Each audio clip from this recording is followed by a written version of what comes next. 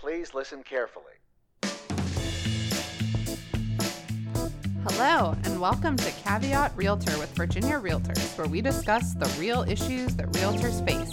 I'm Kate Orslan. And I'm Jessica Toon. Remember, Caveat Realtor is meant to provide general legal information. The information, forms, and laws referenced in this episode are accurate as of the date this episode is first released. Nothing we discuss should be considered as legal representation or legal advice.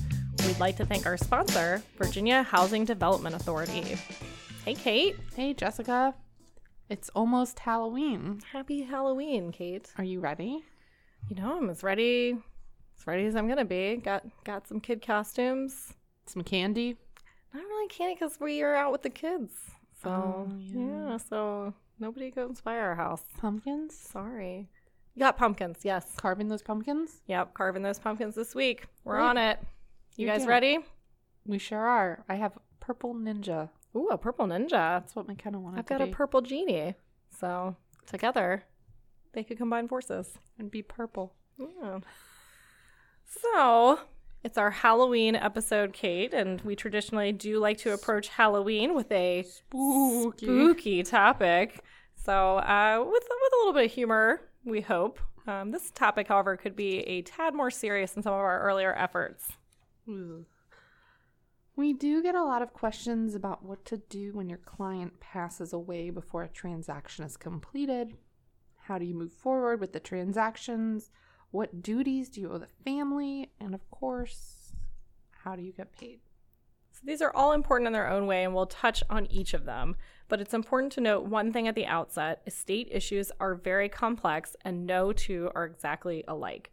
For that reason, we always advise you to consult with an attorney who does estate work if you have a specific question.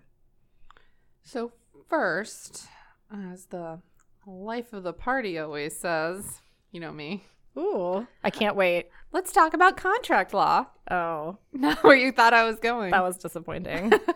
So bad. I'm so sorry. Sorry to this You were joke. not invited to my party. The question about what happens with contracts when one of the parties expires or dies has been around since, at least Shakespeare's time. Oh. Though most of the opinions are definitely not Romeo and Juliet quality. But Poetic. So poetic. However, modern courts have generally divided contracts into two categories, personal and impersonal. Now, personal contracts are things that often involve specific skills or talents related to the deceased person. Without him or her being alive, the basic point of the contract ceases to function and it dies along with the party. However, impersonal contracts are things that can just as easily be transferred by the deceased person's estates. Courts have typically held real estate contracts to fall into this category, but it's not an absolute rule. Make sure you look at your specific contract to see if there's language about the contract surviving the death of a party. We include that language, for instance, in our purchase contract. So now that we've gotten our contracts primer out of the way, let's talk in general terms about what happens to the estate, including real estate, of a person who is deceased. In most circumstances, the estate must go through what's known as probate. Probate will be necessary if the estate had relatively substantial assets, including property owned solely by the deceased individual. There are two tracks that can be taken, will or no will, which is also referred to as intestate. If the deceased person had a will, it will name someone as an executor. If there's no will, the court will appoint an administrator. Both titles serve the same function, to safeguard the assets of the estate, pay debts or taxes owed, and distribute the property as the will or state law directs. They're often referred to generally as the personal representative. This personal representative has the authority to make decisions that are binding on the estate. That includes handling details relating to a pending real estate transaction. Whether it's appearing at settlement or signing a release, the personal representative is going to be your first call. We should note that this is what happens if the seller owns the property by him or herself. If the seller owned the property with a co-seller in some kind of joint tenancy, the sale can still be executed as planned because all of the interest in the house transfers to the other seller. So the real take-home message here is that your deal does not automatically die just because your client has. However, you should be sensitive to the fact that the timeline for your deal might get pushed out further than you originally planned. So if you are using a time is of the essence or on or before contract, you'll want to consider drafting an amendment that will push settlement out to allow the estate proceedings to come to a conclusion. If you're using an on or about contract, you have a little leeway, but you might want to discuss an amendment anyway. If you are on the opposite side of the deceased party, you should let your clients know that this transaction might not be as easy as it originally appeared to be. Try to manage their expectations that settlement might have to be pushed out a little farther. And now, a break from our sponsor. VHDA works with realtors all over Virginia to offer down payment grants and loans for first-time homebuyers.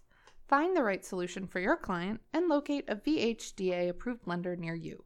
Just visit vhda.com. All right, Kate, let's take it to the Halloween hotline. My client owns a half interest in a property that he wants to sell, but the person who owns the other half just passed away.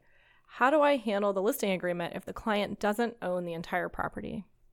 You should wait until the estate goes through probate before you move forward with the listing agreement, because at this point, we don't know who actually took possession of the dead owner's ownership percentage. We can't determine who would have to actually agree with the listing agreement. If there are disputes in the probate process, it may be in your best interest to consult your own attorney that's familiar with estate issues. Jessica. I represent the seller in a transaction where the buyer passed away 1 week before closing. His broker is holding the $1,000 earnest money deposit. Our seller has spent a lot of money fixing issues raised in the buyer's home inspection requests. Is there a way the sellers can recover this money to help offset their repair expenses?